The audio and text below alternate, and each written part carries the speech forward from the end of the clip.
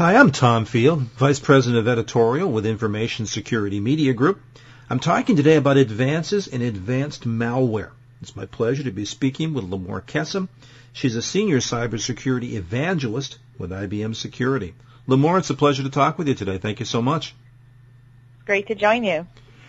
As you look back on 2015, what would you say are the dominant malware trends that we have seen? In 2015, we've really been seeing a serious escalation in cybercrime. And I mean, we say this every year. Every year we could say cybercrime is getting bigger and bolder, and it would be true for every year. But in 2015, the top three trends that I can point to are marked organization across the board for malware. So malware developers are bunched into organized cybercrime groups that are getting stronger and larger. There is a push in the sophistication of malware, from banking Trojans to ransomware to point-of-sale malware. All these codes have been upgraded. In some cases, we're seeing even nation-state level features in this malware. So we're seeing more modularity everywhere and more sophistication overall, especially when it comes to evasion of security products and techniques. And the third is the magnitude of the crime that we're seeing. So criminals are after high-value accounts, a lot more than they've ever been. They're making multi-million-dollar transfers, illicit transfers, out of business accounts, corporate accounts, investment banking, online trading. So they're really diversifying what they're doing in order to go after bigger money. And we've seen a few very large cases this year, like the Carbanak case or the Dire Wolf attacks that IBM discovered in April. So definitely magnitude has really been jacked up all across.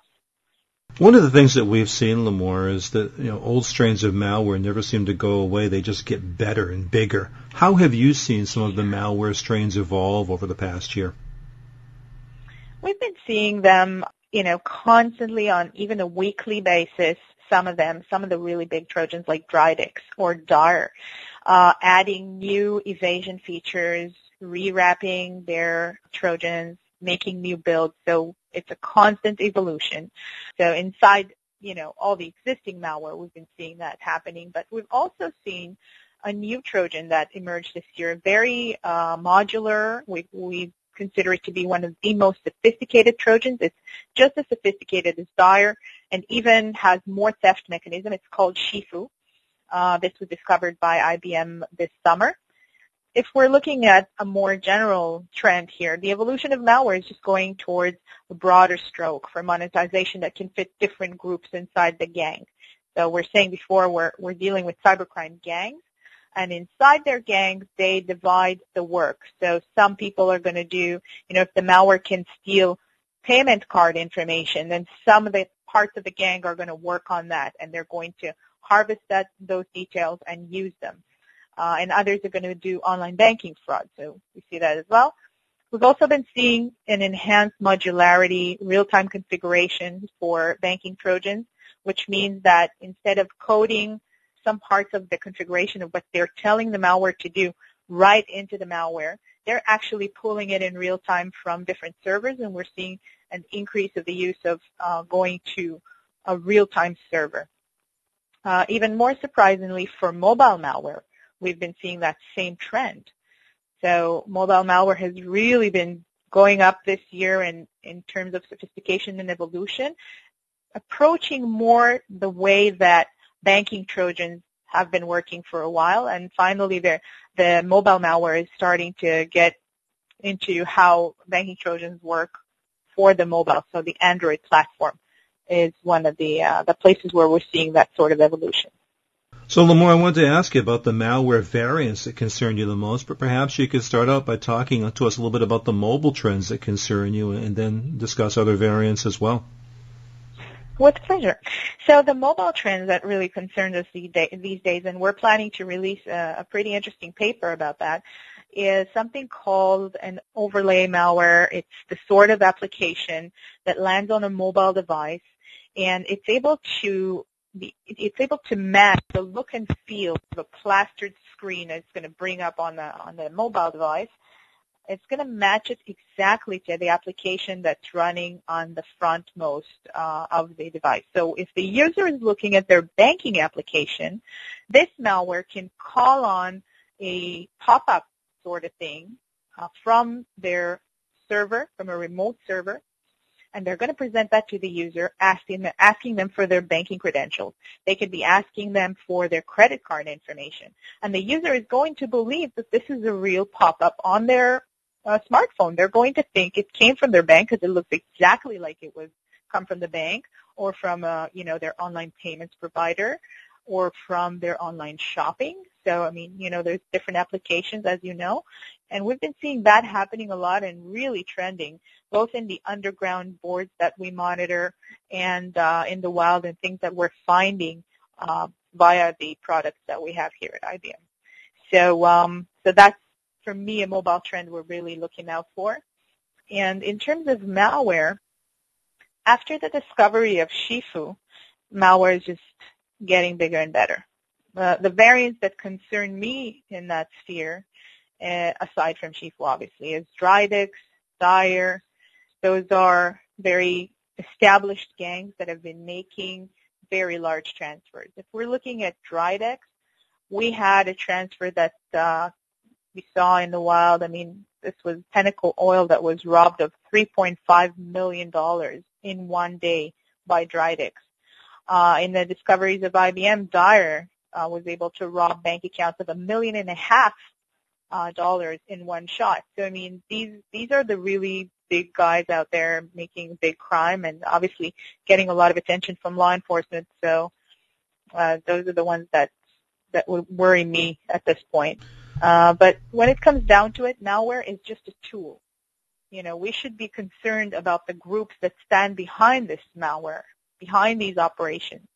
And even if we look at, the bigger picture, there are financial advanced persistent threats, like groups that are out there to attack banks as an enterprise.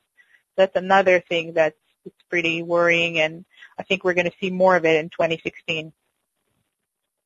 So, Limor, given the greater sophistication and organization of the fraudsters, the evolution of the malware, where do you find that traditional malware defenses are now most vulnerable? Well, when I look at traditional malware defenses, they really have trouble detecting a morphed malware. Every malware group out there makes build changes, adds new evasion, obviously rewraps the malware to have a new signature, a new MD5 signature. So it uses new files in each campaign, and that in turn makes it pretty difficult to detect malware when you use traditional-based solutions, like an antivirus, for example. You also have a lot of malware that comes in signed, so it looks more legitimate, or it invades the endpoint from an exploitation attempt. So, for example, word macros that are poisoned with malware. So there, too, it's very evident that rule-based solutions are having trouble stopping advanced malware and zero-day threats, and those threats manage to make it into the organization. So in your view, how do defenses have to change to protect against malware better than we're doing now? For me, defenses have to see intelligence built right into them in a dynamic and ongoing fashion. So malware evolves so rapidly and so frequently that anything else simply doesn't make the cut. If you look at IBM Rapport Solution, for example, it's a product that evolves daily, literally.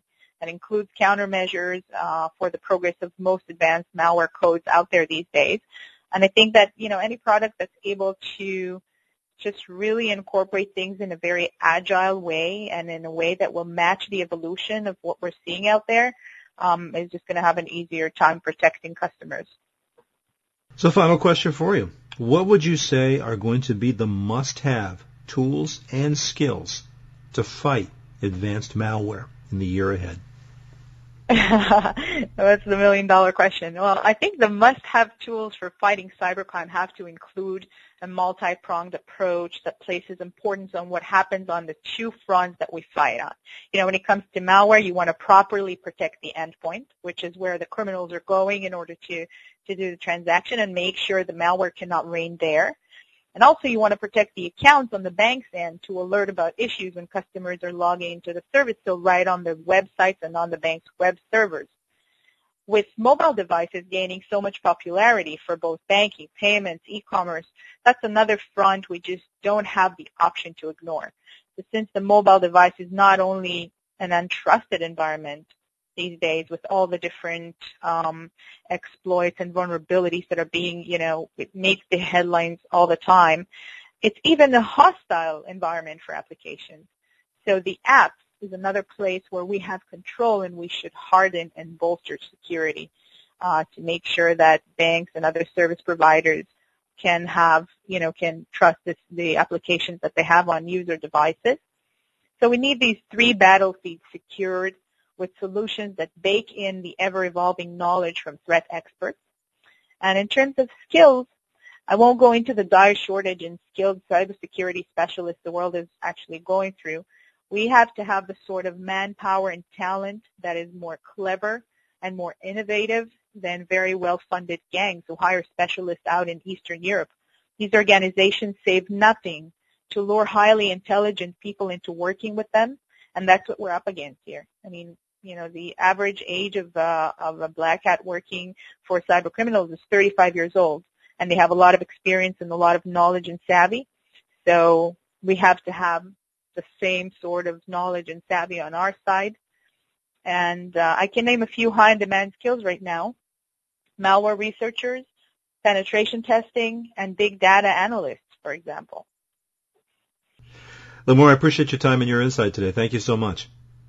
Thank you. The topic has been advances in advanced malware. I've been speaking with Limor Kesem, Senior Cybersecurity Evangelist with IBM Security. For Information Security Media Group, I'm Tom Field. Thank you very much.